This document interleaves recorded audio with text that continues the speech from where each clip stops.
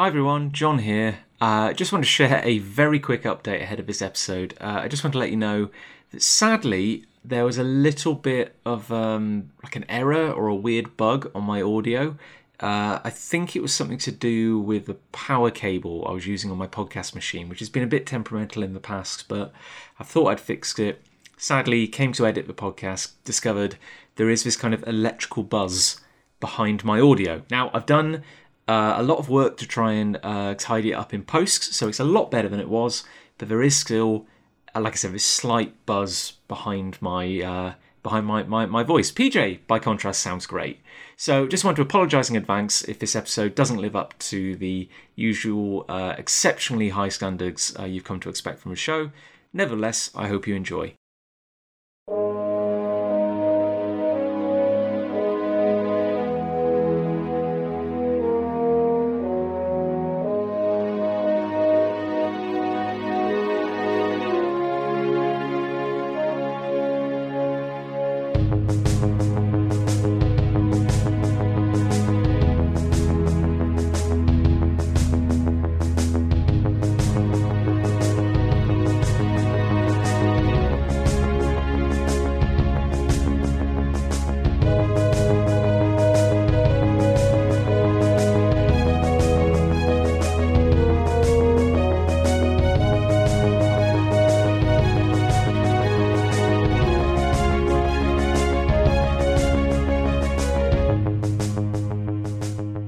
Welcome to the JLA Cast, a podcast in which we revisit Grant Morrison's legendary run on JLA, arguably the greatest superhero comic ever written, one issue at a time. My name's John, and I'm the writer and creator of Afterlife Inc.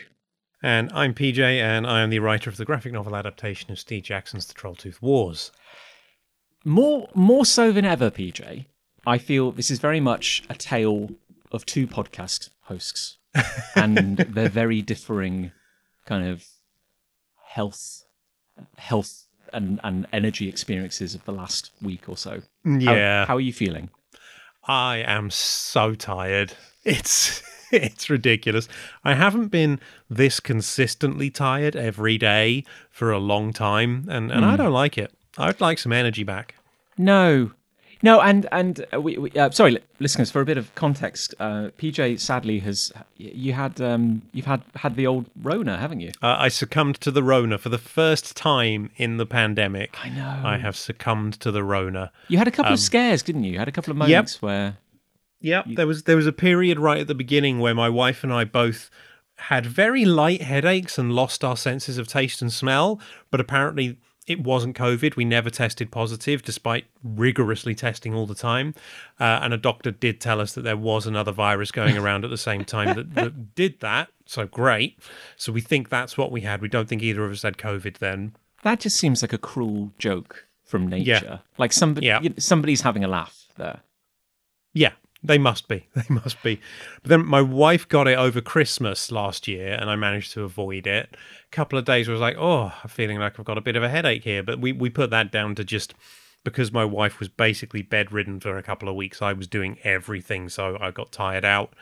But then, this time it was real. Part of me was relieved because when I got that positive test, part of me was really annoyed as well because I was like, maybe I'm immune. That would be great. No. But I was slightly relieved because there was a part of me going, have I just been doing the tests wrong these last 2 years? Because I'm not a medical expert. I might be just messing it up. But no, I got the solid line. I was positive. So I was like, okay, yep, I've been doing the tests right. It's just, this is the first time I've had it. I remember when I haven't had a positive test. The app which I'm still using, but I feel I might be one of the few people actually using it. Same. But I remember getting pinged, and I only got pinged twice. And the first time was when I tried to organise a COVID-safe stag do. And then the moment we were all travelling back from the stag, thinking, we've done it. We found a safe, isolated house in the country. Everyone tested beforehand. It's great. As soon as we're coming back, one guy messages the group and goes, I've just tested positive for COVID. I'm like, damn it. So we all we all had to isolate, but mercifully no one else got it. It was fine. And then the second time I got a positive test, I was really annoyed because my workplace had just been saying, okay, guys, like, we're working from home. That's all been fun and all, but we really want you to come in now. And then I come in and instantly get a ping. I was like, oh, great. Yep. Well, okay, back to isolating for 10 days and all that. But yeah, when I finally got it, which was a few months ago now, I was very lucky in that, I had no lasting effects. I just felt very rough for a couple of weeks. It was more a sense of annoyance than anything, because I was like, damn it, I almost had like a perfect streak. Yeah, that annoyed me too. Yeah, it's like I almost survived it. I don't know how long this is going to go on for, but it's like, it felt like I was playing a perfect game. Yeah. In a way. Yeah, and then you just choked at the last however you score a point in this game. You choked at that bit. And here's a message for all you kids out there from your old Uncle PJ. Capitalism is bad, because I caught it at work as well. It was definitely, I'd had a work AGM. We're still working from home for the most part, but we had to go into a hotel conference room, gather together for this AGM, and it was the day after that I started feeling a bit unwell, and the day after that I tested positive, and someone was definitely coughing and spluttering their way through that AGM. So work is bad, capitalism is bad, let's dismantle the system. We see, I think I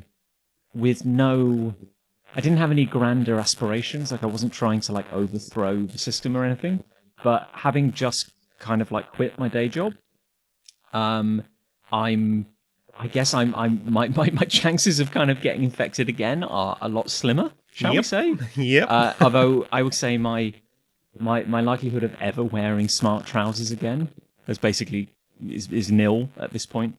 I mean, they're overrated. I know. God, yeah, it's like the best thing to come out of a global pandemic was discovering leisure wear, as we call it. But was that how they rebranded sweatpants, basically? I think so, yeah. I mean, for me, they're all just sort of pajamas. They're what I wear in bed. And then people go, no, it's leisure wear. And I'm like, it's not, though, is it? This is an I've let myself go wear. And that's fine, but that's what it is. Let's not kid ourselves.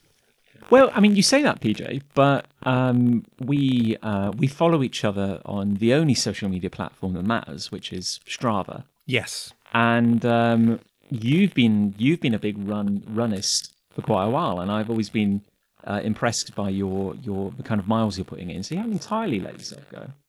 No, I haven't. But, well, to be fair, I haven't run now for about 2.5 weeks because of the Rona.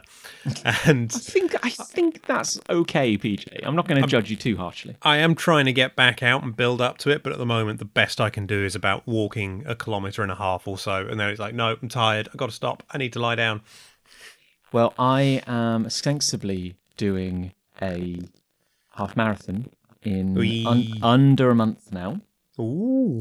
And I was going to come onto the show in a real kind of like high energy, pumping my fists in the air kind of vibe. But then I remembered that, oh yeah, PJ is actually recovering, and I don't want to kind of like force that in his face.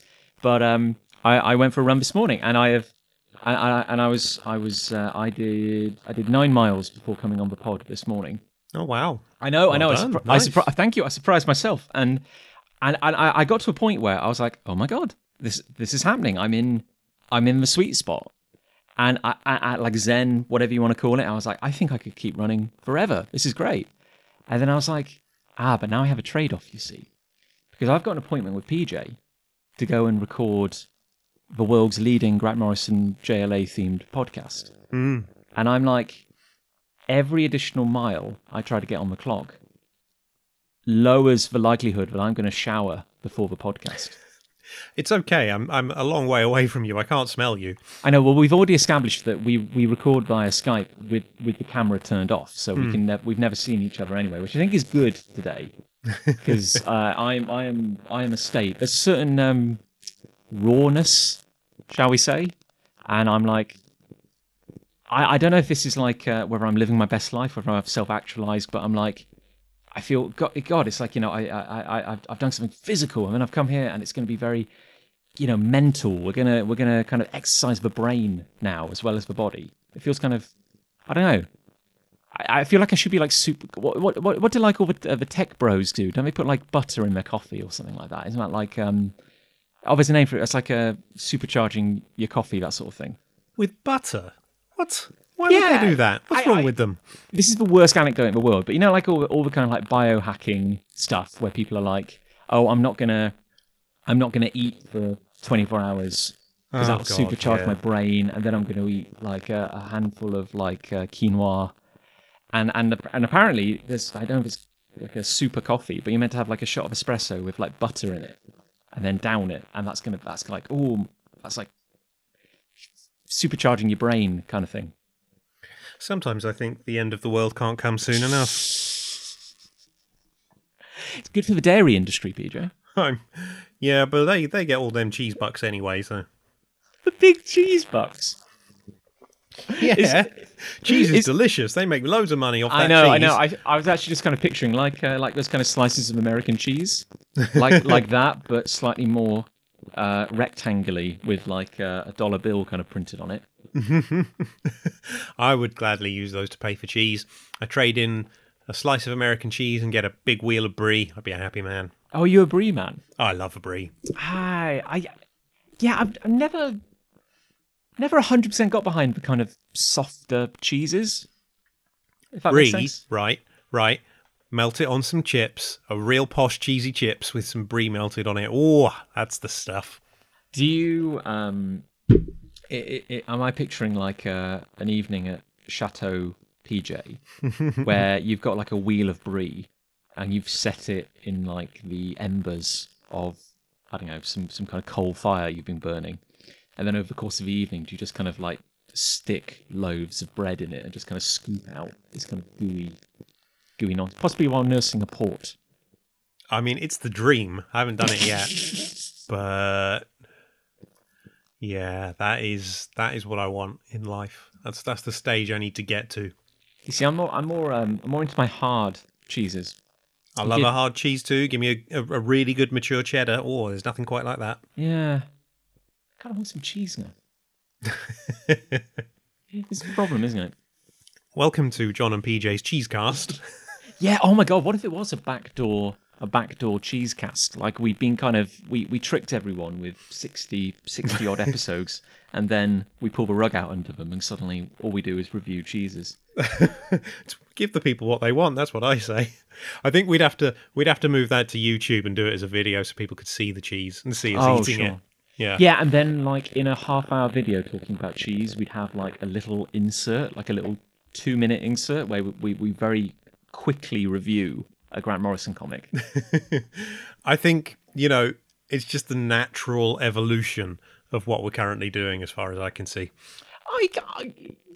Given the weirdness of YouTube, given that there are channels where they eat hot sauce and talk about something completely unrelated, a cheese and comics themed YouTube channel, that is no more or less ridiculous than anything that's currently on the air. I feel like you need to cut this section out of the podcast so we can keep the idea for ourselves and make sure no one steals it. Yeah, this is actually far too good. That's where the real money is. Do you want to hear a letter that we've received, PJ? I always want to hear letters we've received. Does it mention cheese? It does mention food, but it's not cheese. Okay. I mean, I'm not as excited then, but let's do it anyway. Well, this comes in from Christopher Monica Murphy, and I would say to anyone who feels tempted to write in, because PJ has made some slanderous comments in the past, which suggest that I, as the curator of the inbox, never share things with him. I don't say never. I say it's like 50-50. No. Okay, yeah. Over the lifetime of the podcast, maybe it's 50-50, but like only up to a point. Like I was bad up until a point, and then I think I'm pretty consistent beyond that. But PJ has not seen this email, if only because I've only opened the inbox this morning and it had just come in, and I was like, well, there's no point in sending it to him now when I can tell him about it in person. Yep. So this comes in from Christopher Monica Murphy, long-time listener and good friend of the show, who now PJ, this I want you to cast your mind back to the issue we just read. Do you remember Kyle talking about a particular food that Zariel brought onto the Oh, Watchtower. breakfast cereal. Yeah. Yeah, a weird Old Testament cereal.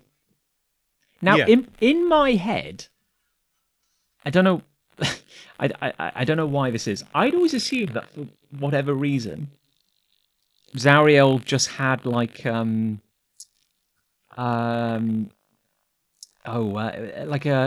communion wafers, like lying around. I don't ask me why. I kind of assumed that for whatever reason, Zariel was eating communion wafers. I don't. Is that what you pictured, or did you genuinely picture cereal? Well, I thought it was like the most basic form of cereal. So it was just like maize, but dry. And then they put it in some milk. Like genuine biblical cereal. Yeah. Kind of.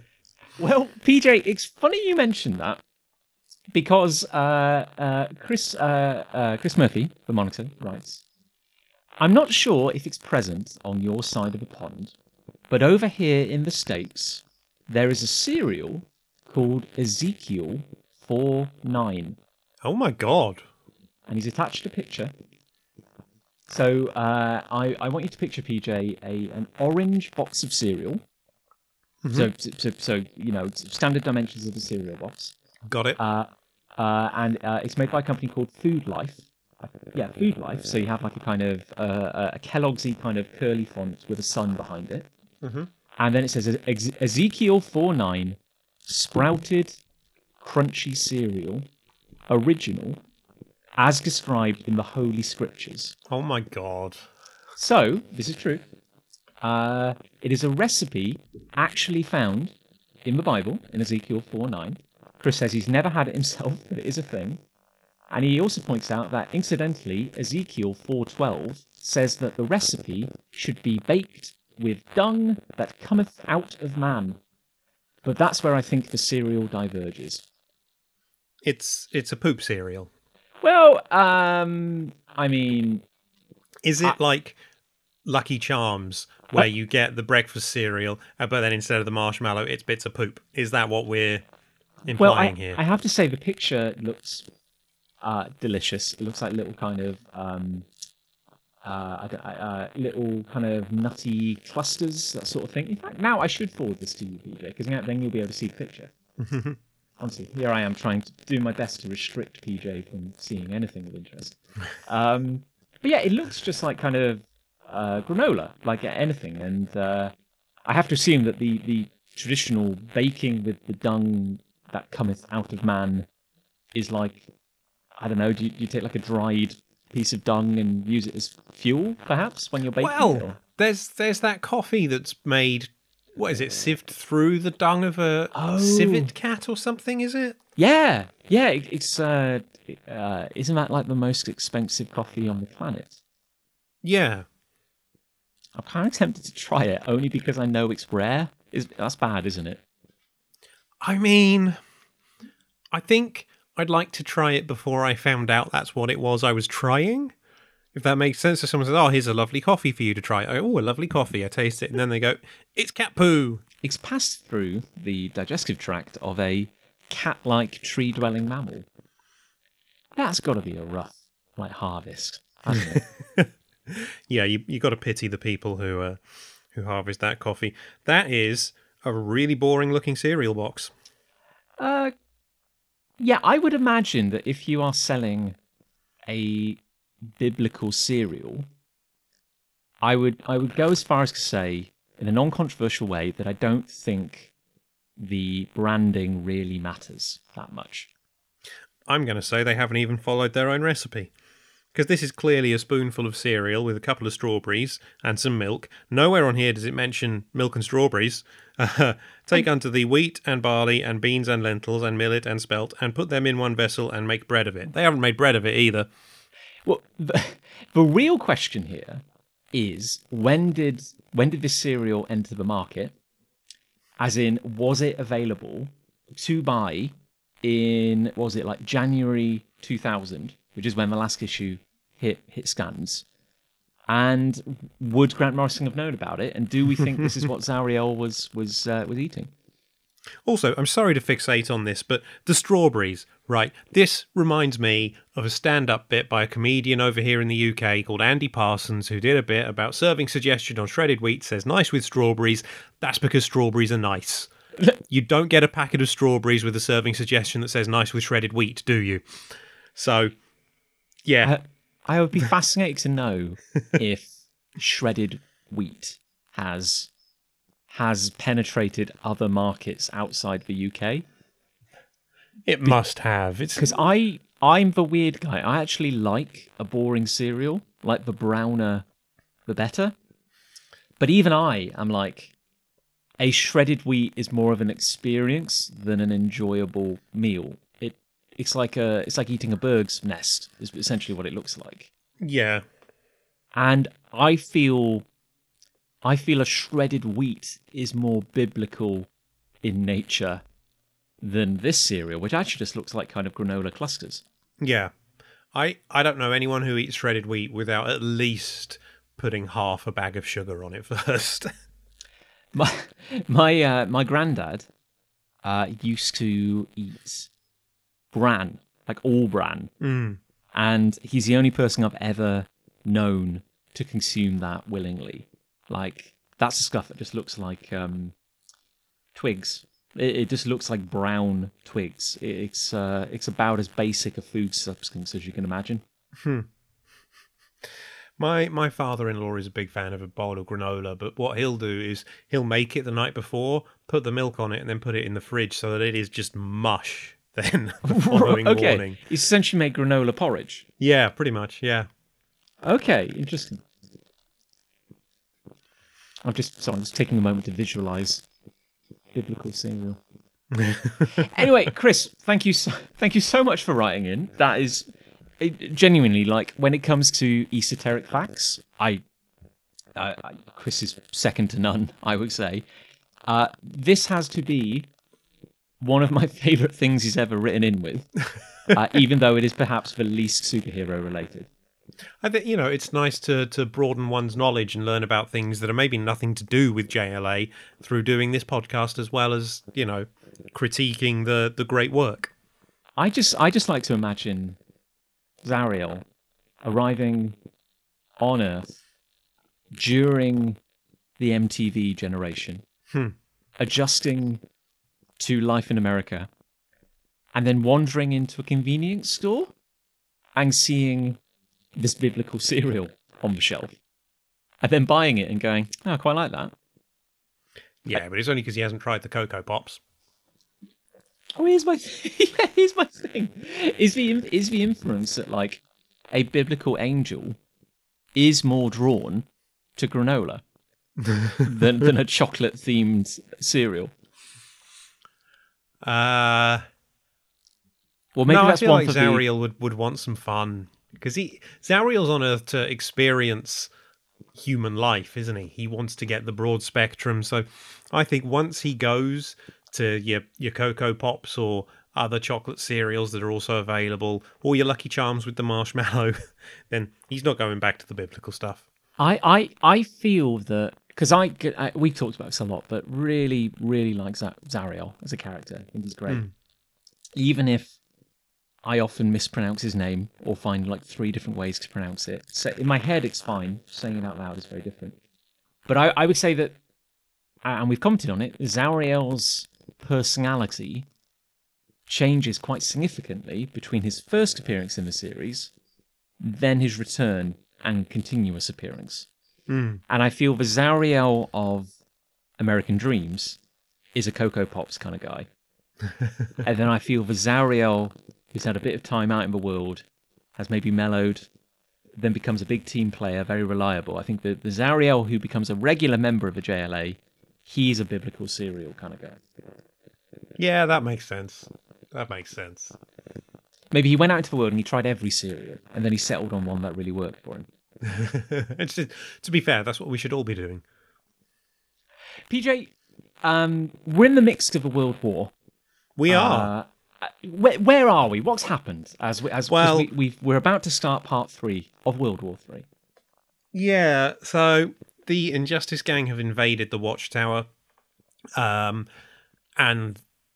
basically they've taken down effectively the JLA. The Prometheus has taken down Oracle and Huntress. He's just about to have a fight with Batman. That's fun. Superman and Steel have been battling the General. Queen Bee is there as well. She's taking care of Steel. She did attack Green Lantern, but he's managed to fight off the effects of her mind control toxin. And Lex Luthor is there as well, but has a big eye growing around his head because Mageddon is on its way. Yes, and we've seen one of those eyes before, of course, in the basement of Belle Reve prison, inciting a kind of riot. So yeah, the Watchtower is burning. Things are not looking good for the JLA, or indeed Earth. But thankfully, our good friend Jean Johns has returned triumphantly in the JLA's moment of crisis. Yes, so this is literally how the last issue ended, with Jean returning to the Watchtower, activating the telepathic link, and basically saying counteroffensive has begun. So, yeah, if this feels to me like the Injustice Gang, they're for it now. Oh, and the funny thing is, I think even reading this at the time, I didn't pick up on it until much later. But we haven't seen the Flash throughout this entire story. No, either the Flash we know and love or the Dark Flash version who joined the League at the end of the previous trade. Yeah, and it's so. I mean, there's so many characters bouncing about, and you're so kind of caught up in the action that you don't even think about it. And characters will comment on it later, but yeah, it's like almost like, oh, where's Flash? Like the team is like fractured and scattered to the winds, which is genuinely something I kind of love about the story, about how everyone's branching off and you've got like A plots and B plots kind of intersecting and stuff. Which, if you're going to have a massive cast in the JLA, which is something that Morrison has done here, I think it's quite a good way to handle them in a complex story like this. Yeah, agreed.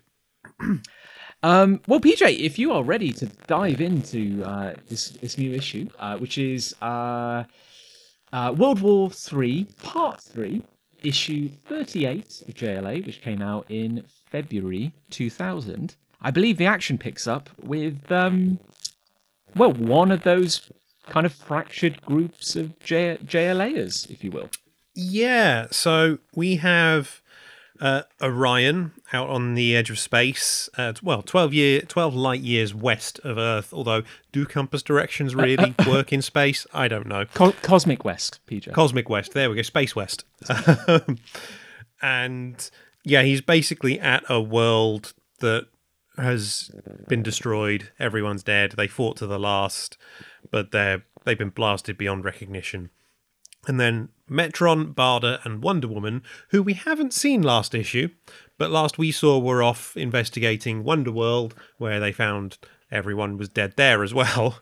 But they also appear now, and Wonder Woman's saying, we've got to get back to Earth and tell them how close this thing is. Yeah, and I like the idea that when we saw the ruins of Wonderworld, which is at the absolute limit of space and time. So I have to assume that, that was like the boundary. Like, because can we say something like Mageddon was sitting in like a cosmic sinkhole or something on the edge of the universe for like 5 billion years, and now it's crawled out of it. So yeah, there's also a mention of from beyond the source wall.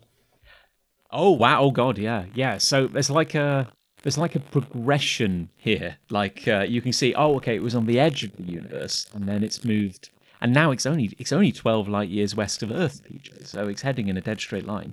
Orion. Sorry, I couldn't remember his name. Orion wasn't with them when they went to Wonderworld, was he?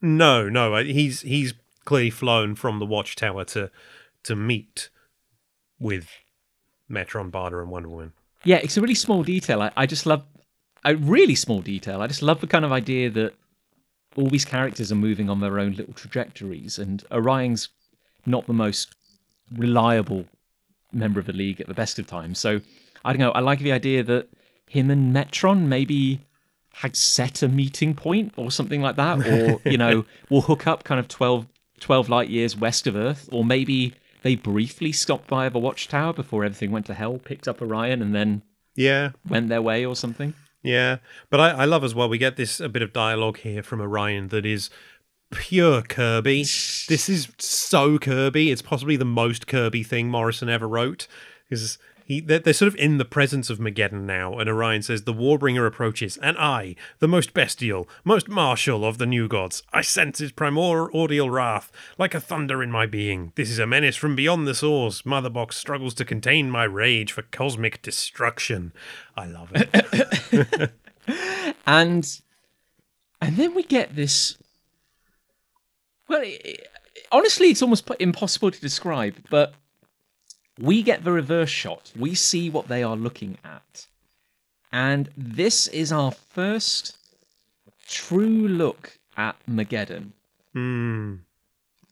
And it is so weird, and so specifically weird, that I would attribute this to being an original Morrison design. Because I know that Morrison is a fairly accomplished artist in their own right, and if you ever see some of the special features on their books, they'll quite often include sketches that Morrison has done, designing a character's outfit, certain poses, that sort of thing, and it's like an egg with little tentacle legs, evil eyes, a beak, and then there's like a sun floating between its eyes. It is also immense. This thing is huge in size. It is.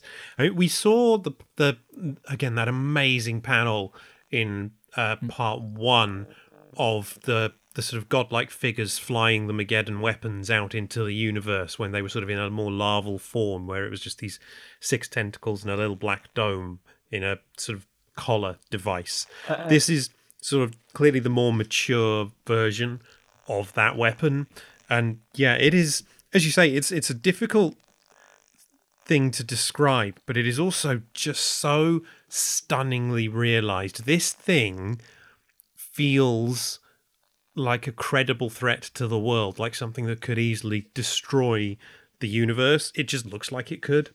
And that's testament to Morrison, that's testament to Porter. It is such a unique, awesome design. I love it. Yeah, because I think I think the world has not given Porter the credit he deserves in general, just as an artist, because you can think of Porter as being a guy who draws like just big, kind of chunky superheroics. But this is so detailed and weird and grotesque that like it kind of goes beyond that. It's just an incredible image. Yeah, it really is. And I know we've sort of had glimpses of Mageddon through right back to Rock of Ages. We saw the eyes and the sun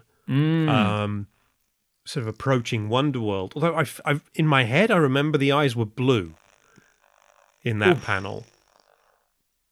I'm not so much of a stickler to go and check, but I have a feeling that particular image wasn't drawn by Porter.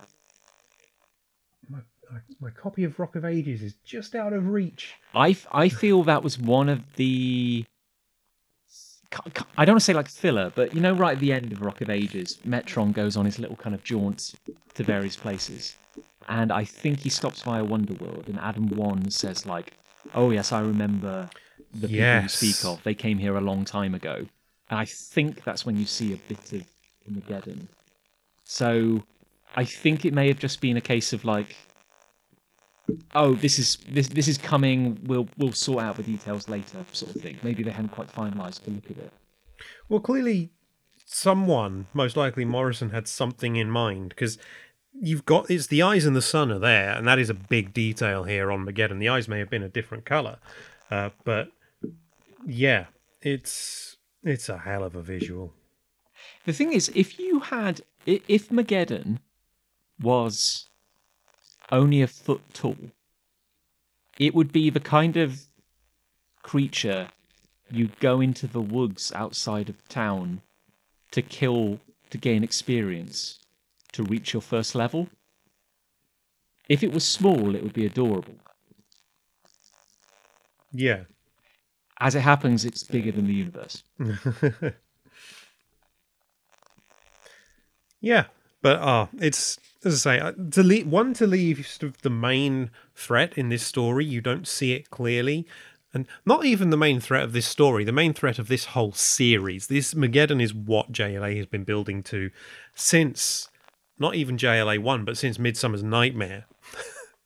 Yeah, and it could be argued that like the idea of a coming warbringer, like a coming threat that no man was preparing for, may not have been solidified, like exactly what that was, but it does leave the door open for something wonderful, like this, to finally kind of like pay it off. So I've looked up Mageddon on the DC wiki just to see if it gives you any sort of idea about the creation thereof.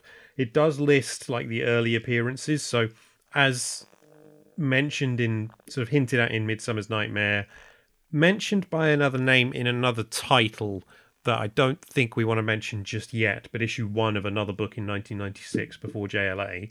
Ooh. Then Mageddon, the name is said in JLA 12, and then the eyes, although coloured differently, are seen in JLA 15. Ah, interesting. Okay, I will ask you off air about that other title, because maybe I know it and it's just not springing to mind right now.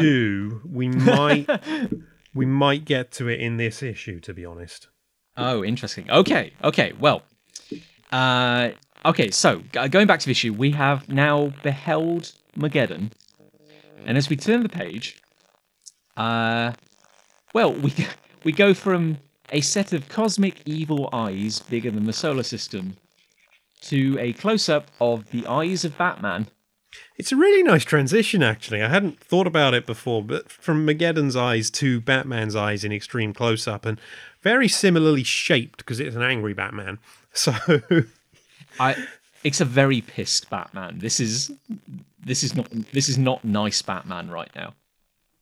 Yes, this is a Batman who's threatening. He says, "I can see 15 ways to kill you from this position. That's how vulnerable you are, Prometheus. But I'm not going to kill you. I'm here to bring you to justice." And then we get this insane shot of Batman standing atop, it doesn't really matter, like a crate, a pillar, a bit of ruined machinery, framed by fire because the entire watchtower is ablaze, thanks to the Injustice Gang, towering over Prometheus, who doesn't seem phased at all. In fact, seems to be relishing the prospect of a rematch. As he says, "I beat you senseless last time just to show you I could. And now I'm going to hamstring you, lobotomize you with an ice pick, and leave you drooling for the others to find. Let's go, Batman." This is such an exciting page. Just the prospect of Batman and Prometheus rematch. That's something that readers had wanted since the first time Prometheus beat Batman. And the fact that it's like, yeah, we want this. We want Batman to win this as well. We just want to see Batman beat the crap out of this guy now. And genuinely, like, I feel a bit like Wolverine. We've gotten to the point now where like Batman is so cool in a meta sense that he's almost not allowed to fail anymore. So, which kind of made it so powerful when we saw Batman get beaten by Prometheus that first time. Like that of course is the whole point. Morrison knew what they were doing. So yeah, like if I'd been collecting this in issue form at the time, I would have been like salivating. I was like, oh my god. Yeah, the moment we saw the bat silhouette in the last issue, I'm like, yes. This is it. This is the moment. I think that's the thing with Batman. Batman can lose to somebody once, but Batman will always learn from that defeat. And look at Bane, Nightfall. Bane breaks Batman. Bane has not defeated Batman in any of their encounters since then. Yeah, I mean, it's almost the literal definition of what doesn't kill you. Yeah. Yeah. It's for Showdown of the Century. And we cut away to see a TV screen and a news report to show that wars are breaking out all across the planet, and the Watchtower is still burning, which is visible from Earth. You can look up at the moon and see it burning like a torch, like PJ, a Promethean torch, if you will. Ooh. There you go. And as the news reporter loses all hope on air and pulls out a gun, we see a particular Green Lantern's hand try to generate a shield out of plasma. Yeah, and the newsreader's shouting that we're all dead, this is just the beginning, all dead. And then the next panel, he's pointing the gun at his own head, just small in the background. Here is the news, may God forgive me, as the shield that Green Lantern has generated sort of fades away, and a voice says, it's your ring's been neutralized. It was detected, it was located, it's now been neutralized. And Kyle just says, oh no, my ring. And the voice off panel says, it can't be stopped. It uses what it finds. Yeah, and we see a pair of hands kind of resting on the armrests of a chair, covered in a very kind of fleshy, globule-y kind of slime with there's tendrils as well. Little LL cufflinks. Little LL cufflinks. I mean, it was nicer when all we had to worry about was bank robberies. Yeah.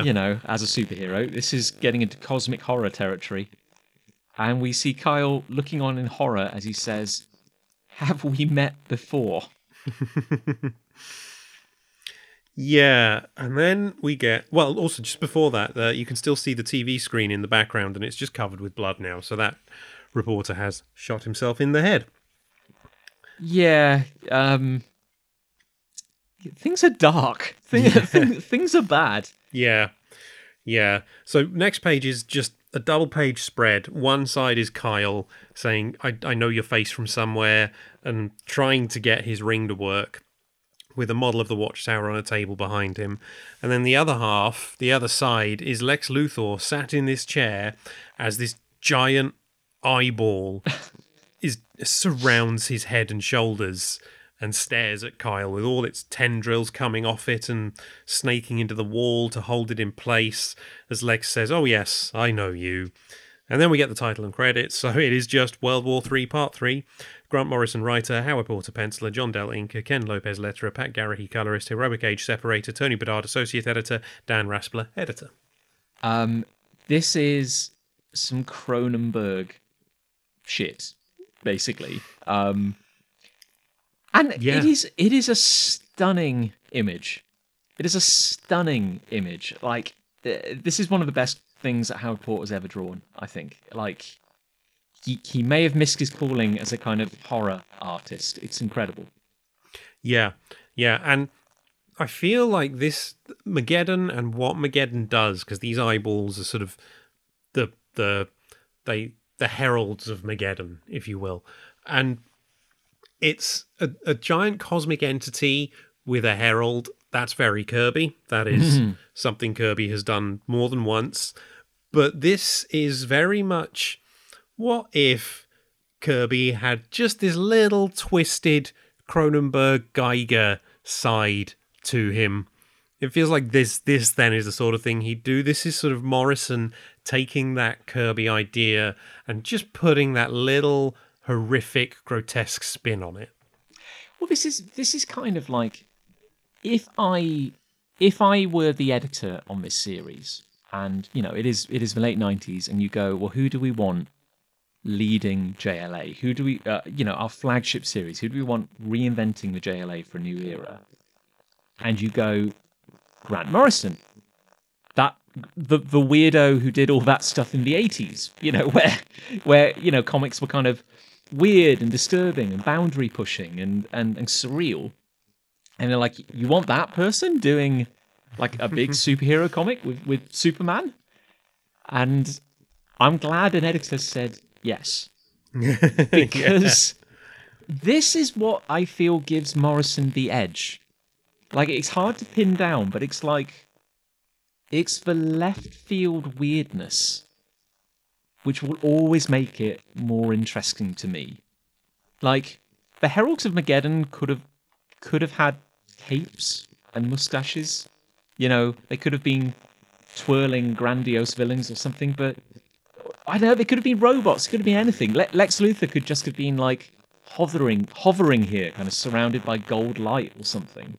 Yeah. But no, it's like, let's slap a big eyeball on it. Why not? A really gross, sticky, horrible eyeball. Yeah, and it's like, I don't know. I'm not very good at articulating this, but it's like, what if you take an old, powerful idea like the superhero in a meta sense, and then you put that character, that idea, up against a bigger, horrific idea, and it's like, who comes out on top? Like, I feel in the weird kind of like chaos magic-y worldview of Morrison, I feel this is literally like, we're pitting the idea of the superhero against literally the idea of cosmic despair and hate. Yeah. Like, I feel this is very symbolic to Morrison. Yeah. And it just continues over the page as well. Luthor's telling Kyle that he is no longer a threat. Any threat he did pose has been eliminated. He may have endangered the successful deployment of the Mageddon warhead, but not anymore because it's killed his ring and made him just as vulnerable as anyone else. And this is when the eye starts powering up. We already know these things can fire energy blasts, and this one is about to basically vaporize Kyle until Jean just flies through the wall and takes the blast for him. And it is a badass moment. Yeah, let us not forget that Jean is more than just a psychic fellow. Like, one of my favorite moments is in Rock of Ages when Jean and Superman just casually boost a big chunk of rock into orbit. Yeah. You know, it's like he's strong. Like, we don't talk about that enough. Yeah. He is physically as powerful as Superman, and then he's telepathic as well. And this is absolutely no slight against Howard Porter. I do not mean it this way, but after the absolutely stunning, detailed double-page spread we just saw, which is incredible and must have been absolutely exhausting, I feel like this page is a little simpler. Like, it's still really good. Like, don't get me wrong, but I also feel that, like, I can sense that, like, his hand must have been kind of just like spasming after all the work that went into the previous double-page spread. There's less background detail here, isn't it? There's a lot of plain colours and then Kirby crackle. Yeah. And a bit of the wall when Jean bursts through it, but behind that, again, still just sort of the plain colours, the less detail. Yeah. Yeah. So this is not a slight at all. I'm just like, oh, God. I'm like, yeah, Howard, please, take it easy for a page or so. Like, rescue your arm. Oh, and Zariel's here as well. Yeah, Zariel turns up as well, as Kyle says this is the same thing we saw in Belle Reve. And Jean says there's a presence titanic in scale using Lex Luthor as its host. We need to be careful not to injure him. As over the radio, Prometheus comes through and says, hey, Luthor, guess what? And then we cut to the Batman-Prometheus fight as Prometheus just smashes Batman in the stomach with his nightstick and says, I'm taking Batman down again. Can I just say, if I were a Liga at this point, and, you know, it's like, oh, Lex Luthor is possessed by a cosmic hell being, we must be careful not to injure him, I'd be like, yeah, but if we did, would anyone know? Just a little bit of injury. Just a little bit. Just a little bit, you know. Anyway, you know.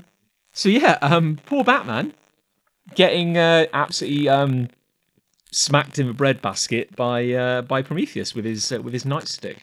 Yeah, but then the next panel, and this is so cool, Batman uses the little spikes on the wrist part of his gloves to just shred Prometheus's shin, and then comes up and smacks him in the chin with like an uppercut.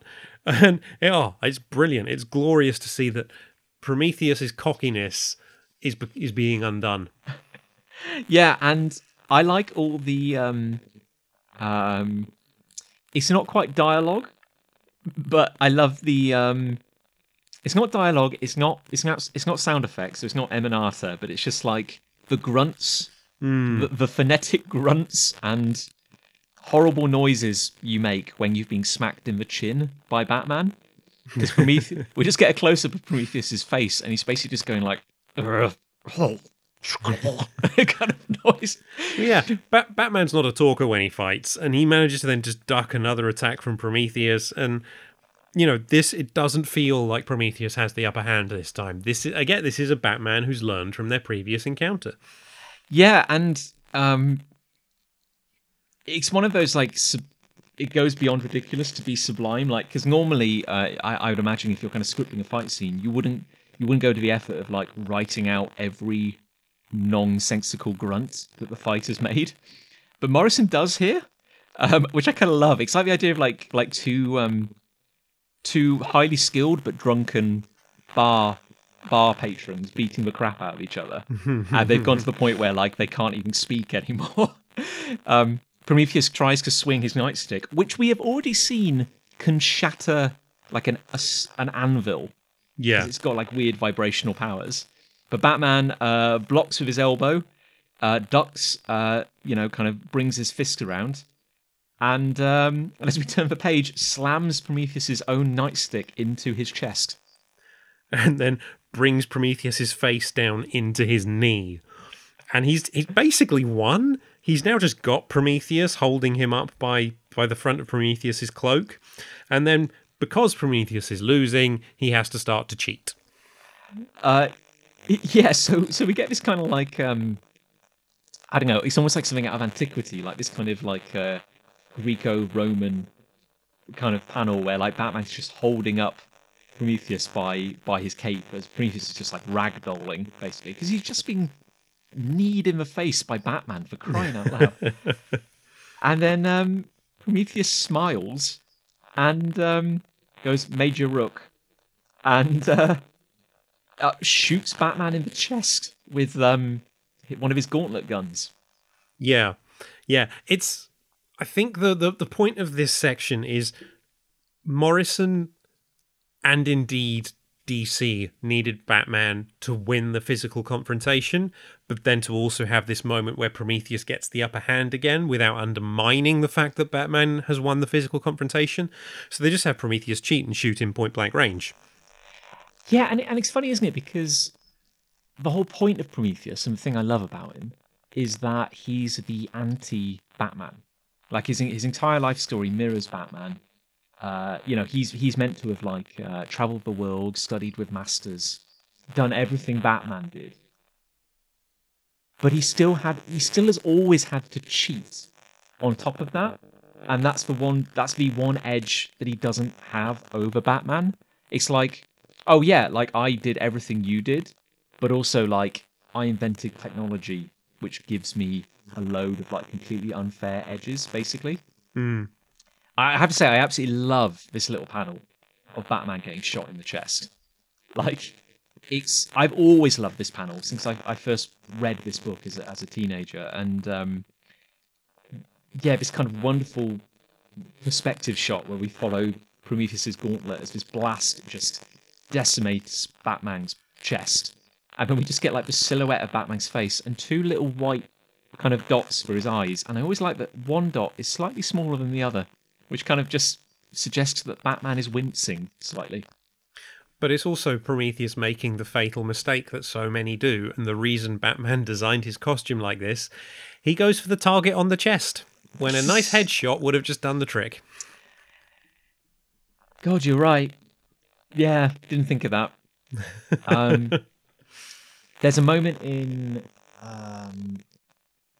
there's a few moments in Morrison's run on Batman I'm trying to think of. There's a bit where one of the imitator Batmen shoots our Batman square in the chest.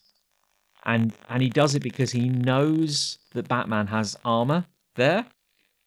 but the impact of it is designed to give Batman a heart attack, which it actually does. But I'm like, at least that was someone who was like, I don't actually want to kill you in this moment. I just want to give you a heart attack. Yeah. Anyway. I think it was Frank Miller in The Dark Knight Returns was the first one to literally have Batman say, "That's why I wear a target on my chest. I wear something for them to point at." But it makes sense. It's a retcon, yeah, but it does make total sense, and it's something Prometheus has fallen for here when there was an easier way for him. Yeah, and also I think Prometheus's weird, almost like nihilistic sense of humor is also part of his downfall, because he just doesn't take anything seriously, like at all.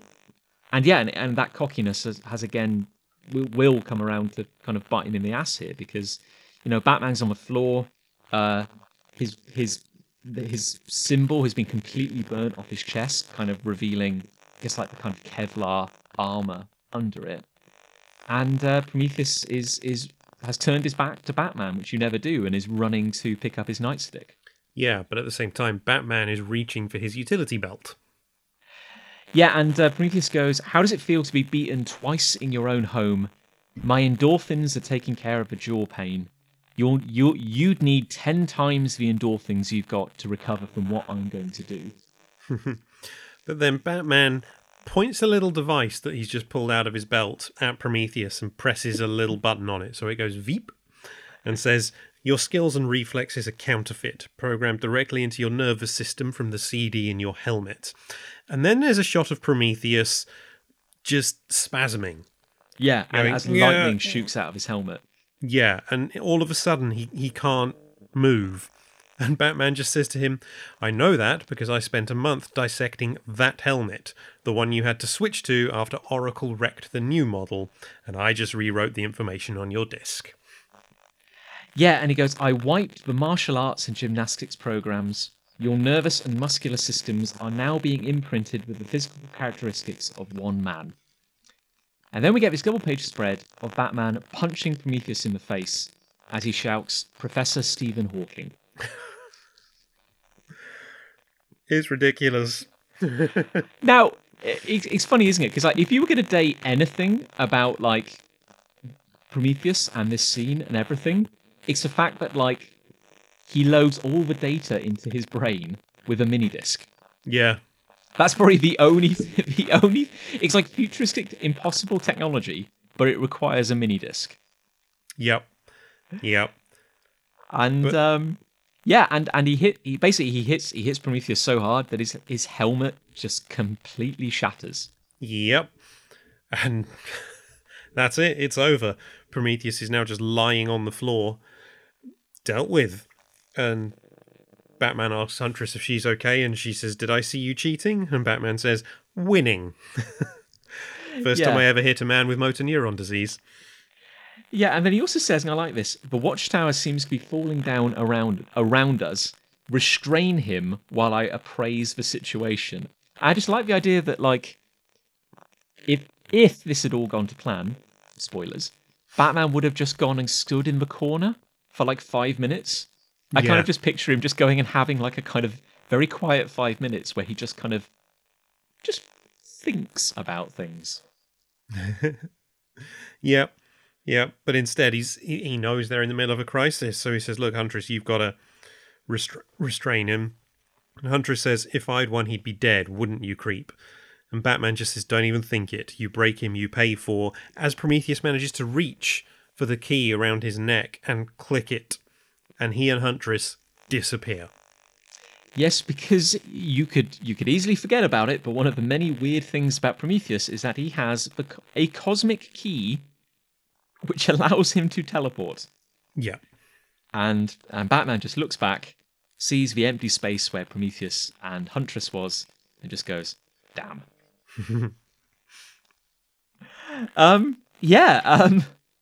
So the pieces are moving around the chessboard, and we get we cut to elsewhere in the Watchtower, where the away team has briefly returned.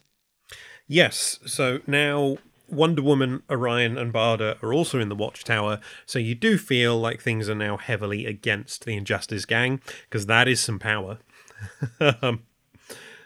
But they've realised the Watchtower's under siege, there's no communications, life support's down in several key modules, the Hall of Justice has been breached.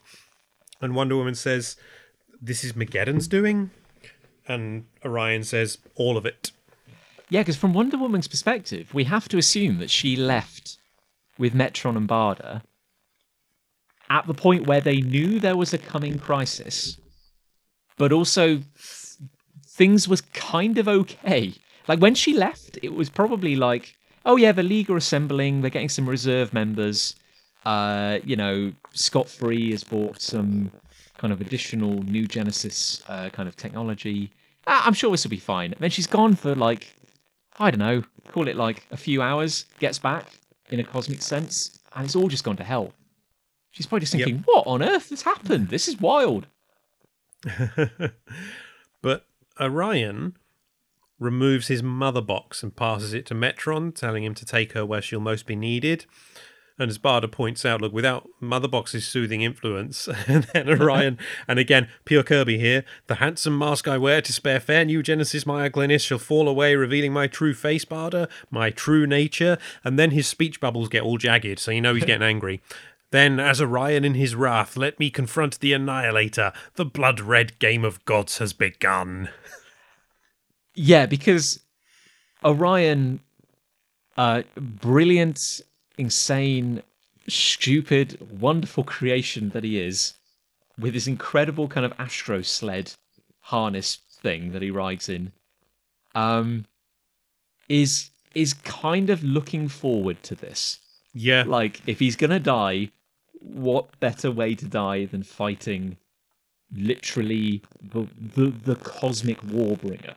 Like, I mean, yeah, I'm glad someone's having fun, basically. It's an opportunity that doesn't arise very often, which is for Orion to just completely cut loose. And he then leads the charge as Wonder Woman and Barda follow him. And Wonder Woman looks determined. She's Wonder Woman. She's getting into the fight. Barda is with them and charging, but she is looking at Orion with concern. Yeah. Also, I guess at this point, they're just charging off. I don't know if they exactly know what direction they're charging in. We will find out where they go, but I guess it's almost just like, let's just go hit something. Let's find something to hit. I think it's Orion's following the sound of battle. Oh, sure. He's tuned in that way. Yeah, and I think if you've got Orion near you, you probably just want to be following him. You certainly don't want to be in front of him. Yes. Or beside him, I would say. But then we cut to Gotham City, where we see Oracle, Barbara, sitting in her wheelchair, looking at her ruined workstation, like all her smashed computers, all her equipment just trashed by Prometheus. Yeah, it's quite a forlorn panel, isn't it? Because you just get this feeling of utter isolation and loneliness, and without her equipment, she's sort of feeling like, well, what can I do to help the League here? There's not a lot. Yeah, it's pretty hopeless as well, because, particularly for a character who has kind of suffered so much and has done so much to kind of bring herself back, and then it's like, oh, her big thing, like her outlet on the world has been destroyed here. So it's a very kind of depowering kind of situation for her. Yeah. And then we get this deep bass kind of like Hans Zimmer kind of like noise, a crackle of lightning. And then she turns and Metron is behind her. And she just goes, please tell me you're one of the good guys. Because at this point I'd be like, oh, fuck it, man. What now? Please. Yeah, and Metron introduces himself as Metron, master of time, space, and mind, and that there are no barriers to his Mobius chair. He is present in the meta here, the hyper now, the omni moment. And Barbara just says, that's some chair. Yeah, and she just goes, planet Earth could use some help right now. And Metron holds up the mother box and goes, the Celestials, Barda and Orion are Earth's elected defenders. I have reasons of my own for giving you this. you are only forerunners. And I've always loved Metron's costume. Mm-hmm. I love it more than ever here. I love his weird little white gloves. He's great. Yeah. And then we cut to the Watchtower monitor room, where we're in the middle of the battle between Superman and the General, and the General is holding Superman above him and then firing into his face point blank with a giant gun. And he just brags about how he'll regenerate no matter how much Superman hits him. All he can do is hit him and waste his strength while the world drowns. Yeah, it's so rare to have a physical match for Superman. And with that, and in the events that you do, it can sometimes feel a little cheap. You know, a bit Dragon Ball Z, where we'll just add another power level. But yeah, the General feels like a legitimate, genuine equal to Superman in a way, and particularly just with his utterly hateful personality to go with it. Superman laser visions his arm off, just cuts his arm right off, which you might say is quite violent for Superman, but also he knows the General can take it. Yeah. Yeah. And it does force the General to sort of back off a bit, but then he just smashes Superman in the face with his other arm. And as Superman is on the floor and the General already starts to regrow the arm that's been cut off, Superman asks him why. And he just says, to see the disappointment on your corn-fed gee-whiz face, Superman, and because a great dark voice on the edge of nothing spoke to me and said you all had to die. Oh my god. It's poetry. It's these weird little moments of... And again, don't get me wrong, it's Superman punching a big topless man with tusks, you know.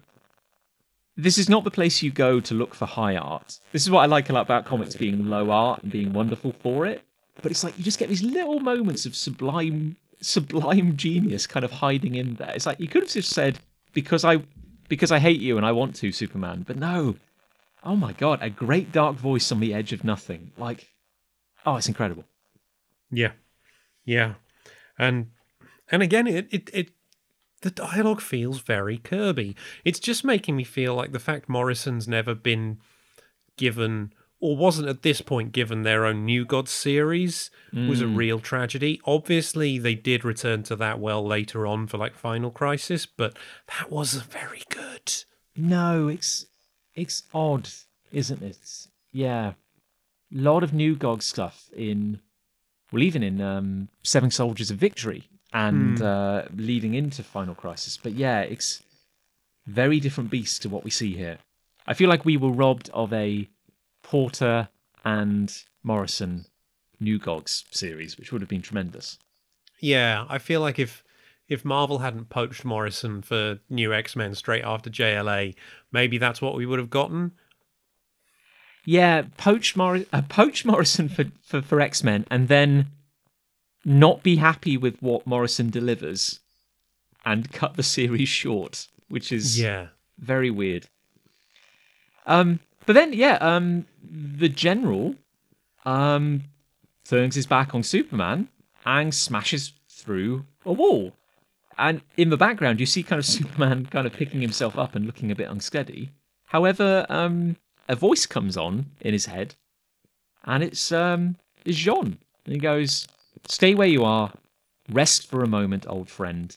Let him go." And we get this great thing where he says, "I'm tracking the General's psychic wake as he passes. A great red-white froth of rage and fear. We have him where we want him." Yeah, and the General's just sort of moving on autopilot through the Watchtower towards the portal to the Ghost Zone, the Phantom Zone, whatever you wish to call it. And Jean continues, his needs are simple. To reach safety and continue his mission on Earth, he's functioning like a machine, a living tank. Mageddon drives him now, straight into our trap. Because we... it was established by Batman that the Shaggy Man brain, the kind of hardware that General Eiling Ealing downloaded his consciousness into wasn't built to process a lot of like higher functional thinking, and just because we know the Mageddon effect kind of affects those who are a bit more kind of predisposed to violence and evil more. The general is like the perfect candidate. He's like a kind of blank slate that all he does is destroy, and Mageddon's just kind of like filling him up. Basically, he's as you said, he's functioning like a living tank. Yeah. But before he can walk through the portal, a voice behind him shouts, "Stand where you are, monster, and go no further." And Orion is here. Oh my god, PJ. I love these panels. So the general knows who Orion is. He's like some kind of alien that thinks it's a god. We got dossiers on all of you. Sturmer is here as well, though. So the general says, "What's your little dog's name?" And Orion just says, "Sturmer. Kill."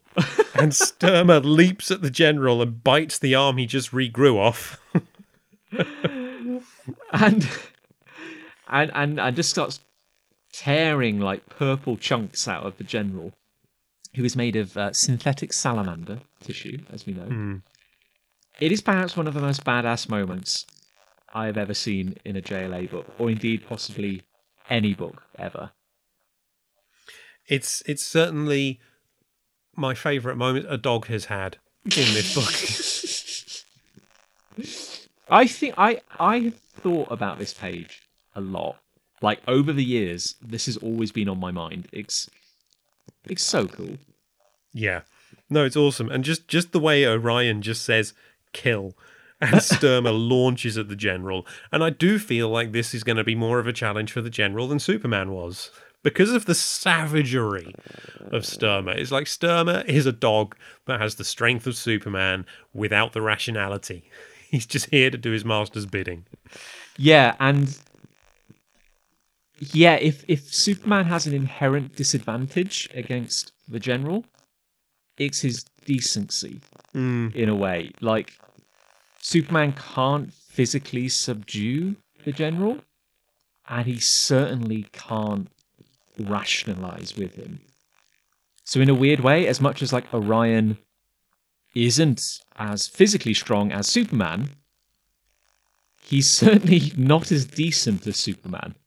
Like, this is almost like a fight fire with fire kind of thing. We need a savage bastard to try and take down an even more savage bastard. Yeah. Yep. But while that's happening, Jean is getting on telepathic subfrequencies to try and contact other Leaguers. And we cut to Atlantis. Oh, yeah. Aquaman. Remember him? Who in this panel is riding a giant seahorse, and that makes me happy. And, Jean is like, "Aquaman, I'm glad I found you. We're witnessing the fall of the Watchtower. We need you to join Mr. Miracle." And before he can finish, Aquaman's like, "Look, forget it. I just got back to Atlantis. There is a civil war going on. We'll talk later, okay?" And then we see Atlanteans just kind of killing each other, basically, like a great big fight going on. Yeah. And then Aquaman strides up to a terrace and just starts kind of shouting at them, basically. Yeah, and he says, "Lay down your weapons. You want to fight? Then fight for me."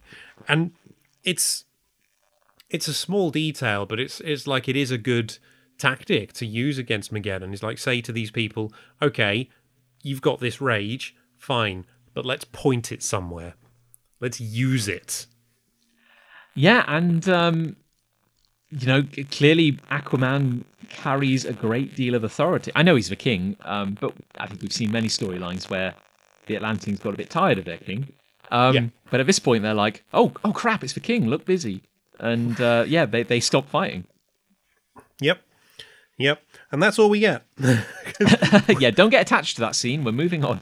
Yep, we're then in New York City, where Queen Bee's drone ships are hovering around as loads of people sort of start building a hive, and Steel just flies above it all. Yeah, they have been very busy, very quickly, I would say. Very busy bees. Yeah, didn't even think. Walked right into that one.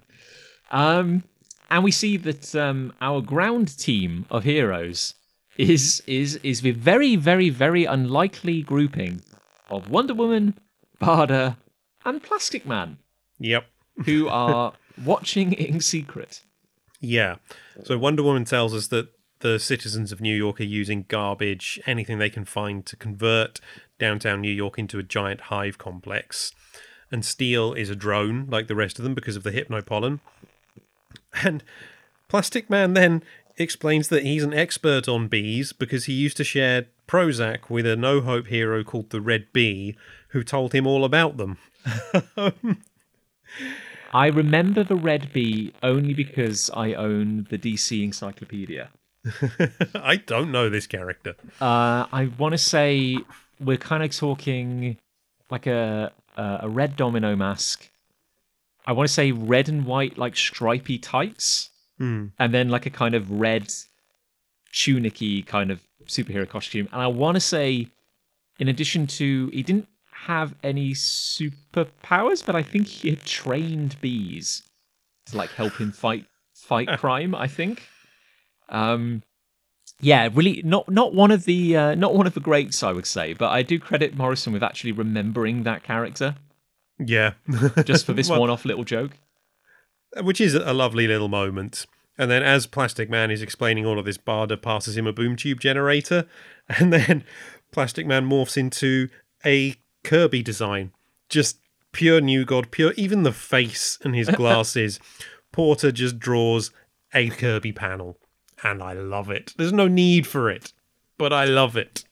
Yeah, it's absolutely delightful. Just because Plastic Man goes, wait, my own boom tube generator? Does this make me a god? Just delightful. Yeah, the Queen Bee is making herself very comfortable as she's sitting on a throne. She has all her kind of hypnotized people, the kind of population of New York, following her instructions as they just build and build and build.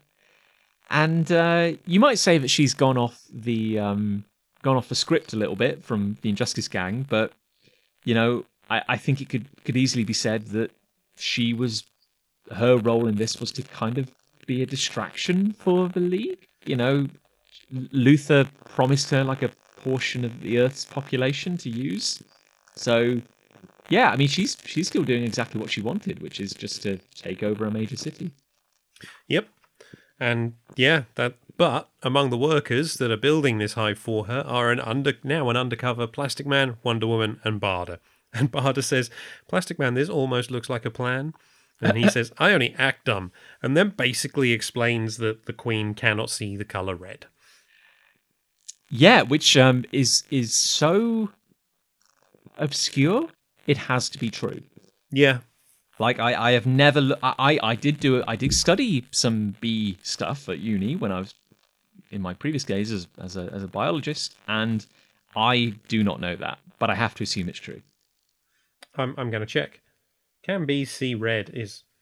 Bees are also thought bees cannot see red because they don't have a photoreceptor for it. Ah, So that is true. there we go. That is true. But apparently the other thing that Plastic Man says here is that while she can see in the ultraviolet spectrum, which apparently bees can. I do remember attending a talk where somebody said that as much as you might look at a flower and go like, oh gosh, what a beautiful flower, it's so pretty. But apparently they often have, under UV light, you can see they have even crazier, more beautiful patterns on their leaves, which are only visible in UV light. And honestly, they look like runways. It's like they're guiding the bees down the petals. It's like a kind of wow. track you can follow. And I would also like to shout out how Wonder Woman and Barda are wearing a sweater and a hoodie, respectively, over their costumes. Yeah. Well, they're in disguise, sort of. And that's why Plastic Man is so inconspicuous. Well, he's in red. She can't see him. It's fine. Well, he is also kind of a clown. Yeah. Well, he's still Plastic Man. Yeah. He says, he then says, you know why me and Steele hang out? We're both lateral thinkers, as we get a little close-up of Steele. Yeah, and kind of like a smile on his face, maybe? Yeah, not really clear, but we're just going to leave that and turn the page. We cut to the JLA Embassy, North America. Now, PJ, given your knowledge of, I don't know, JLA history, is the JLA Embassy on ground level, is that some kind of holdover from the days of Justice League International? I think so, yeah. I think during the international days, they had multiple embassies sort of around the world. So my guess is they've just chosen one of those to gather in the North American one. But yeah, I think because they had, I want to say one was in Russia, which is why the Rocket Red. The Rocket Regs, yes. Rocket Reds were on the JLA, and one was then somewhere in Europe. Part of me wants to say Paris. I was going to say Paris as well, but I might be mistaken. Yeah, but I think then this must be the Manhattan, the New York one. And yeah, we've got a shot of the embassy, some people flying towards it, as well as Blue Beetle's Beetle ship. Oh, I had never noticed the Beetle ship. Yeah, well, I always notice the Beetle ship because I bloody love it. As someone asks, hey, who put you in charge, Mr. Miracle? And we can guess before we even get to the next panel. This is probably Guy Gardner. Yep, Yes. It's Guy Gardner. Everyone's resident asshole. Yeah, and he shouts that there are supervillains going schizo in the streets and world leaders baying for blood. And Mr. Miracle also there says, well, yeah, but, you know, we've got issues here. We've got other things to deal with. And there are many superheroes on this page.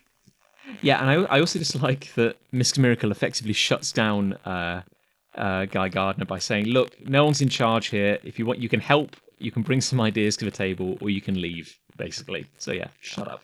Yeah. And then he says, look, that Mageddon is on its way. Yeah, and I think if we look very closely at some of the tiny figures of heroes who are assembled, if I look down on the second row, PJ, I can see a very small Booster Gold and Blue Beetle. Yep. I can see a Hitman. Yep. And I think I can see the Thing. I think also if you look just next to Booster Gold, the other side of Blue Beetle, I think that's the Vision. Oh, if it isn't Vision, it might be Gem, Son of Saturn. Oh, true. It could just be Gem. You're right. That might not be. Yeah. I think that's then Arsenal or possibly Connor Hawke next to the Thing. And then the speech bubbles sort of obscure everyone else. And then you've got, I want to say Vibe. Definitely Vibe. There's that one... I remember seeing this character on the cover of JLA Avengers with the big hood, and I do not know what they're called. No, me neither. But then on the main section where they're actually coloured in, you've got Our Man, Elongated Man. I completely forgot. I was like, Elastic Man? No, that's not right. Elongated Man. Alan Etrigan, Scott and Jay Garrick. The Demon. Starfire. Firestorm. Who's that? I'm not sure. No, I'm struggling with that one, to be honest. But we have Zatanna, Supergirl, Wonder Girl, the current Wonder Girl, Ray, Jay Garrick, the Flash again, because he's in like multiple locations. Superboy, Red Tornado, I think. Yes, so Young Justice are together. Yeah, I think that's pretty much like everyone I can name right now. Same. And then we get an internal panel that the Creeper is in, and then another guy, and I don't really know who, a couple of red guys, I don't know who they are. No, that's lost on me, actually. But someone does say, are we having another crisis? Already? And then there's a big boom, doom noise of a door being thrown open. And who should stumble in but Aztec? Oh, Aztec, but he's blind. He says, Aztec, I'm blind. I saw its face, the burning shadow. I saw its eye, and it saw me. Aztec issue 1, Tezcatlipoca was mentioned. That's what is listed on the DC Wiki as the first technical mention of Mageddon. Which could arguably be a bit of a retcon. Yeah, I think it probably is. I think that was only it was only once the Aztec series was cancelled that I think that was folded in. But for somebody who, as I've said 100 times now, this is the first JLA book I'd ever read. It's the first time I'd ever seen Aztec. I always just assumed that Tezcatlipoca was Mageddon. I had no reason to doubt that. It just seemed to work quite well. Yeah, no, I same. And I'd read Rock of Ages, but I got more out of Aztec in this book than I did out of that. It's because of this book that when they then released the trade of Aztec solo series, I went and bought that, because Aztec doesn't get... He gets a couple of cool moments in Rock of Ages, but doesn't really get a lot to do. Whereas I think in this book, as we go on, there's some really good Aztec stuff. And again, as somebody who read the whole thing in reverse, like, I loved Aztec in this book. I thought it was like the coolest thing in the world. But yeah, don't get attached to that scene, PJ, because we cut back to the JLA Watchtower, where Jean, Zariel, and Kyle are still trying to deal with great big eyeball Luthor. And Luthor's voice, which I guess is really just like the mouthpiece for Mageddon at this point, is kind of talking to them, bringing its kind of doom-laden messages as Jean attempts to do a telepathic merge with the entity. Yeah, and there are moments where Luthor's saying, there is nothing to bargain with, there is only Mageddon, it has begun. And then it sort of cuts into Luthor himself as he says, this is my voice, but not my thoughts, not my mind. And then Mageddon comes back in. It is like a factory, never ending. Its purpose is to turn life into death. And then Luthor comes back in as he says, can anyone hear me? I'm Lex Luthor and I can't get out. Yeah, and Zariel was like, good God, like this is the same thing we confronted during the prison riot, just reminding people. And again, call it Mageddon, call it Tezcatlipoca, call it the Great Dragon, the billion-eyed beast of the abyss. And he says, be careful, Jean, it's not a living mind. And I just want to give a little kudos. It's a small panel here, and Jean is mostly in silhouette, but he looks absolutely incredible. Yeah, so he does. Cool. He really does. And Kyle points out the Luthor we know wouldn't ever allow anyone to control him like this, and just starts shouting at him, Luthor, shake it off. Which is just what Huntress did with him, with Green Lantern, with the hypnopollen from Queen Bee. So Kyle knows that a strong enough willpower can break free of this sort of mental control. Yeah, and it's like Kyle has astonishing willpower. Luthor has an astonishing ego. So let's appeal to that. So as Jean is kind of visibly sweating, and you can feel like his brain kind of frying, trying to merge with Mageddon, Kyle is just going like, Luthor, you're the smartest guy on the planet. You're always telling us that. I'm losing a lot of respect for a great criminal mastermind here. You're being outsmarted by a giant eyeball. Yeah. Yeah. As Zariel is saying, well, how many more eyes are there in the White House, in a Karachi bunker, a Kremlin storeroom?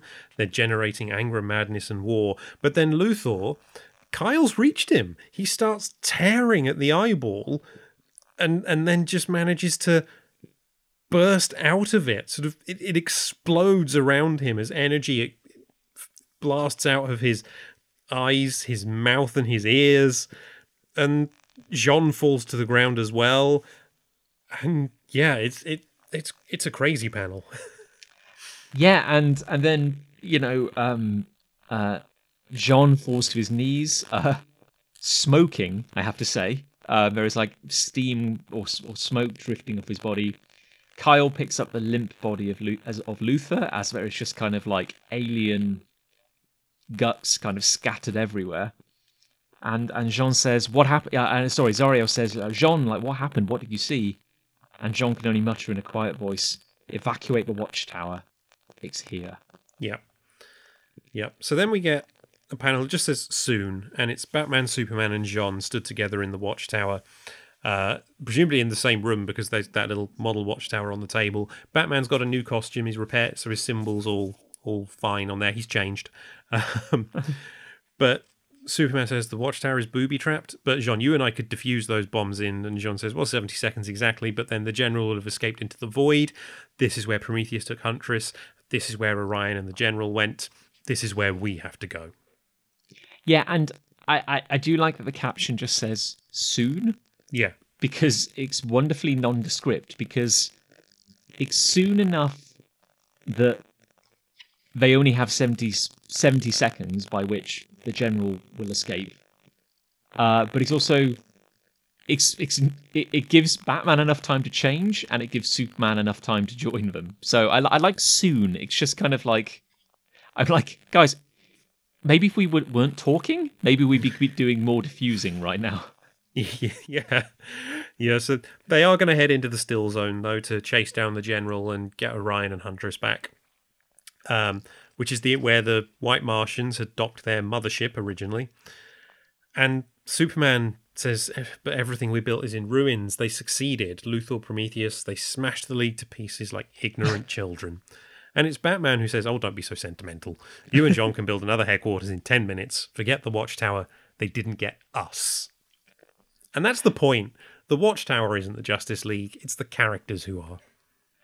And I also like how we're well past the point where we've tipped over into cosmic threat. Like, we're well past that. So this would normally be like like Omega level mutant kind of territory. We need big guns only from this point. And I like that Batman's with them.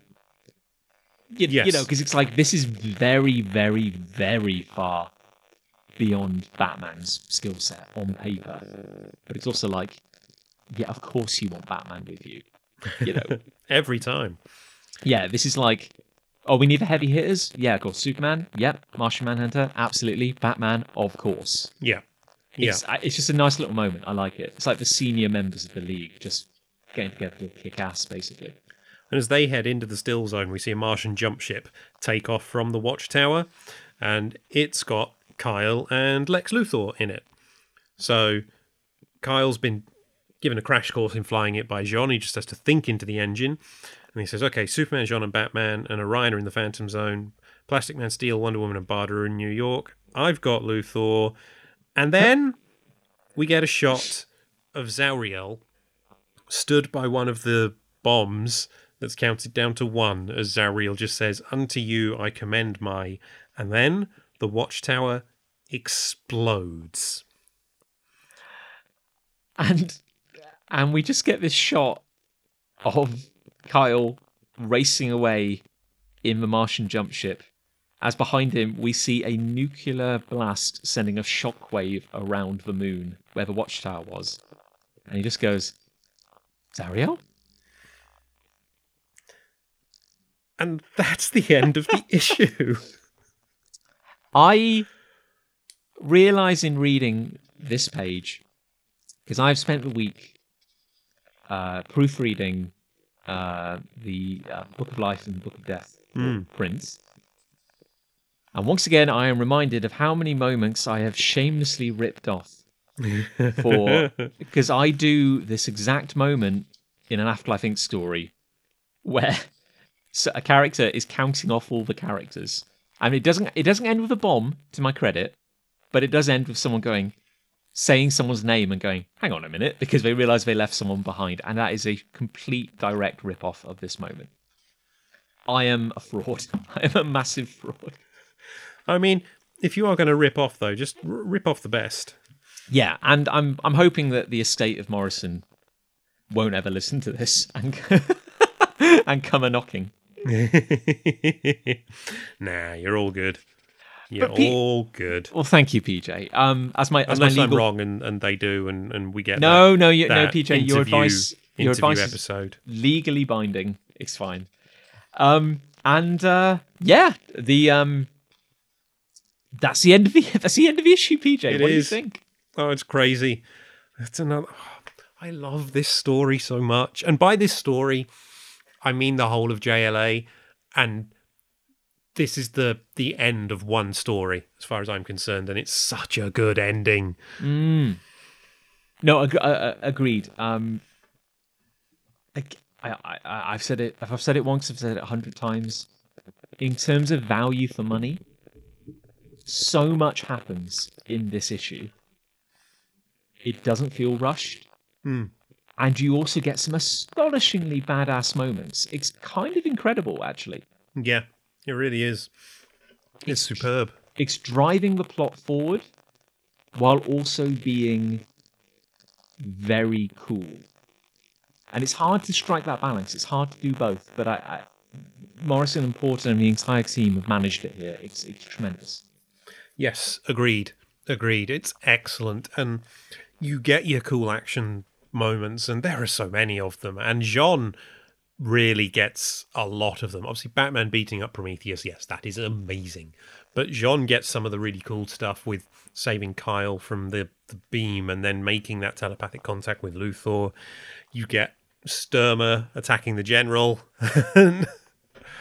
Oh, I love it. And all the Kirby dialogue and the Kirby influences on the art are just stunning. And it really does feel like a very dark, twisted take on a Kirby story to me. And I love it for that. I think Morrison and Porter channel Kirby so well. Yeah, I like... Yeah, and really, like, not to undersell, Porter's contribution to this. Like, it does feel like a worthy successor to Kirby, and if Kirby had somehow had the gift of immortality and had kept telling stories for decades more, maybe this is the kind of story he would have been doing with the New God mythology. It just seems so fitting. It's modern. But it's also not kind of like throwing everything that came before out the window either. It seems like a very good approach to, and maybe this is the Morrison kind of approach to everything, but it seems like a very good approach to continuity and playing in a world with a rich history, if that makes sense. Yeah, totally. And it's brilliant. It is so, so good. And that first image of Mageddon that Porter does, that almost splash page, bloody hell. I don't think I'd ever seen anything like that in a comic before when I first read this. It's so unconventional, because if you're going to design like a big cosmic warbringer, I think it'd be very tempting to make it like a big evil robot or a big spaceship or maybe just like an energy field or something. The fact it's like a weird reptilian egg with little legs is very, very, very unusual. Yeah, it really is. And, that does feel like a design Morrison came up with and dictated to Porter, but Porter makes it sing. It makes it sing a terrifying nightmare song, but he makes it sing. Yeah. And again, like, talking about just making moments sing, I mean, Porter arguably firing on full cylinders in the fight between Prometheus and Batman. The incredible double-page spread of Kyle and Luthor. I would say that even just ignoring the incredible detail that goes into the eyeball, just the composition of the image, like, it's so... There are so many different ways that so many different artists could draw. The scene direction is Kyle looks worried at Ring, and there is Luthor surrounded by a big eyeball. There are almost an infinite number of like arrangements, camera angles, positions you could do to draw that panel, and I think Porter does one of the best ones imaginable. Like, when you consider it's a guy standing in front of a guy sitting down. It's Yeah. it's one of the most cinematic shots you could possibly do. It's remarkable. Yeah, for sure. For sure. And I've just been flicking through and I'm excited for the next issue. Special shout outs to Kirby-esque dialogue. I would say the blood red game of gogs has begun. I mean, everything Orion says in this issue, basically. That's very high. And I would also say the general uttering the line, because a great dark voice on the edge of nothing spoke to me and said you all had to die. Delightful. Just delightful. Loving it. Yep. It is. Oh, it's too good. It's too good. And it's good to know. It's good to think about what's coming ahead as well, because as two Aztec fans, I think we're going to be very happy going forward. The Justice League peaked with this series. They really did. Yeah, it's certainly a shame we didn't see more Aztec, just in general, over the course of the series. But again, when there was a time in my life when all I knew about him was what I read in this book, I was very satisfied with what I got out of his appearance here. Yep. Oh, I love it. I love it so much. Is there anything else you'd like to bring up, PJ? I'd just like to gush more, I think, but that, Okay, I'm going to find one more thing to say that I haven't said already. I think Zhong's cape game in this issue is particularly strong. It's that small panel you mentioned where he's mostly just in shadow in the middle of that page where he's about to make telepathic contact with Mageddon. And his cape's very Batman in that one, the way it's wrapped around him. I think they've tried so many times over the years to redesign Zhong's look. There's no point. So many times, and I can't help but feel they've only ever made it look worse. I'm not resistant to change. I actually quite like change. I just feel that there is something so iconic about his costume. Yeah. You can make it look good, and Porter proves that it's possible. Give him a big cape. Give him a big vampire, kind of like a vampiric, like Duke kind of cape with the high collar or whatever it's called, and let him wrap it around himself so he looks Batman-esque. Go big. I like a big cape on Jean. Yeah, no, same. Agreed. Okay, PJ, you get to say one more positive thing. One more positive thing. Well, it's the moment when Batman shatters Prometheus's helmet for me, I think, because that is the end of Prometheus as a justifiable character for DC Comics. That is, oh my God, you're right. Batman punched Prometheus into effectively, yeah. He punched him so hard. He punched him into irrelevance. Oh my God. Oh, you're right, PJ, you're right. I completely glossed over the fact that this is effectively the end of Prometheus. Yeah, he gets that cool moment in JLA Avengers, though he doesn't come out of it very well. But other than that, there's nothing else I like with Prometheus in it after this. Prometheus, we hardly knew ye, honestly. And we kind of wish we didn't know you after this. Yeah, very strange. Very, very strange. Well, PJ, given that we've had a lot of things to say, and they're all good, which is lovely. It's a very powerful position to be in. Is there anything else you'd like to shout about? One thing, which is Safe Space, the tabletop RPG show I am playing alongside several other people from the UK independent comic scene, all overseen by the wonderful Vince Hunt. We were going to do it live. We couldn't because Vince's internet couldn't handle it, apparently. So now we just play and then we pre-record that and we release that on YouTube. So at the moment it's coming out every Monday. There is a live stream of the recording that you can watch on Mondays from 7:30. I hope that I've got that right.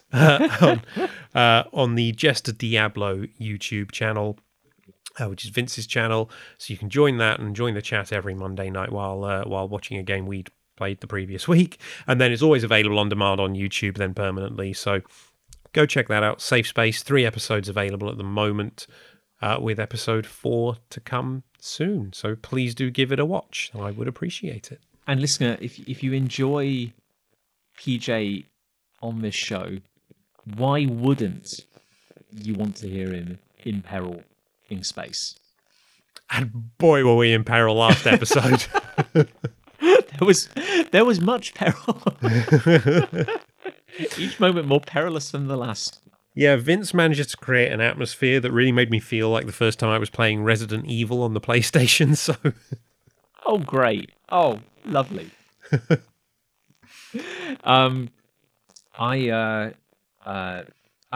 We do intend to get back to it at some point, but for a few years, we were running at Big Punch. We were running our kind of RPG podcast, First Flight, and the only reason we kind of took a break from it is because last year we were trying to produce Red Rolls, our card game, and it's funny how that essentially, getting that to print and everything and fulfilling it, it's like a year of your life, and we just didn't have enough space. But we will be returning to that at some point.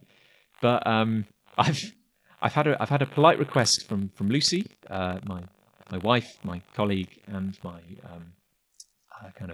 co-host of the show, to maybe refrain a little bit from the weird body horror, the viruses, anything kind of slime based, if at all possible. And I was looking back at my track record, going like, oh yeah, things all did get a bit plaguey and body horror-y for a while. I should maybe think about that. I think you should maybe bring in a Primordial Annihilator. Oh, I think, given that it's been 22 years since this series, I think the world is ready for it again. Yeah. I can't imagine DC being litigious if I just take Mageddon and start making my own stories. I can't imagine that being a problem. Just call it something else. Call him Mageddo. Yeah, why not? Let's be honest. If Mageddon had been created in the 40s or the 50s, he probably would have been called Armageddon. Yeah, something like that. It could have been the Starro, another Starro of the day. It could have been. But he also would have had like a kid sidekick called Geddy. Armageddon and the Legion of Super Geddys. Oh, maybe little eyeballs, PJ. Yeah, gee whiz, Maggetto. What are we gonna do next? Oh my god. We're wasted. We're wasted on an unfeeling world, PJ. It's been a delight talking JLA today, and so I guess I should take this moment to thank Gav Mitchell for our incredible cover artwork. He also plays in Safe Space, and you can see his artwork there as well, just to say. And to Elliot Red, who composed and performed our wonderful theme tune, Justice, and also composed and performed the theme tune to Safe Space. So if you like Elliot's theme tune, there's more of that there as well. It's arguably 75% of what makes the JLA cast enjoyable is on Safe Space. I've just got to find a way to shoehorn you into it now too, and then I will petition Vince to voice every NPC. I will just repeatedly. It's a trope I kind of love, where in certain comedy series you'd always just have one character who just played every nondescript. Yeah. I'll be a merchant. I'll be an alien. I'll be a sentient tree or something like that. I'll just pop up repeatedly. I think you'd be a really good sentient tree. Thank you. I have a track record, actually. And if you have enjoyed hearing PJ and I waffle on, you can find us on social media. Our details are in the episode description. So, PJ, if we really have exhausted this apocalyptically good episode, could you please see us off in your own unique fashion?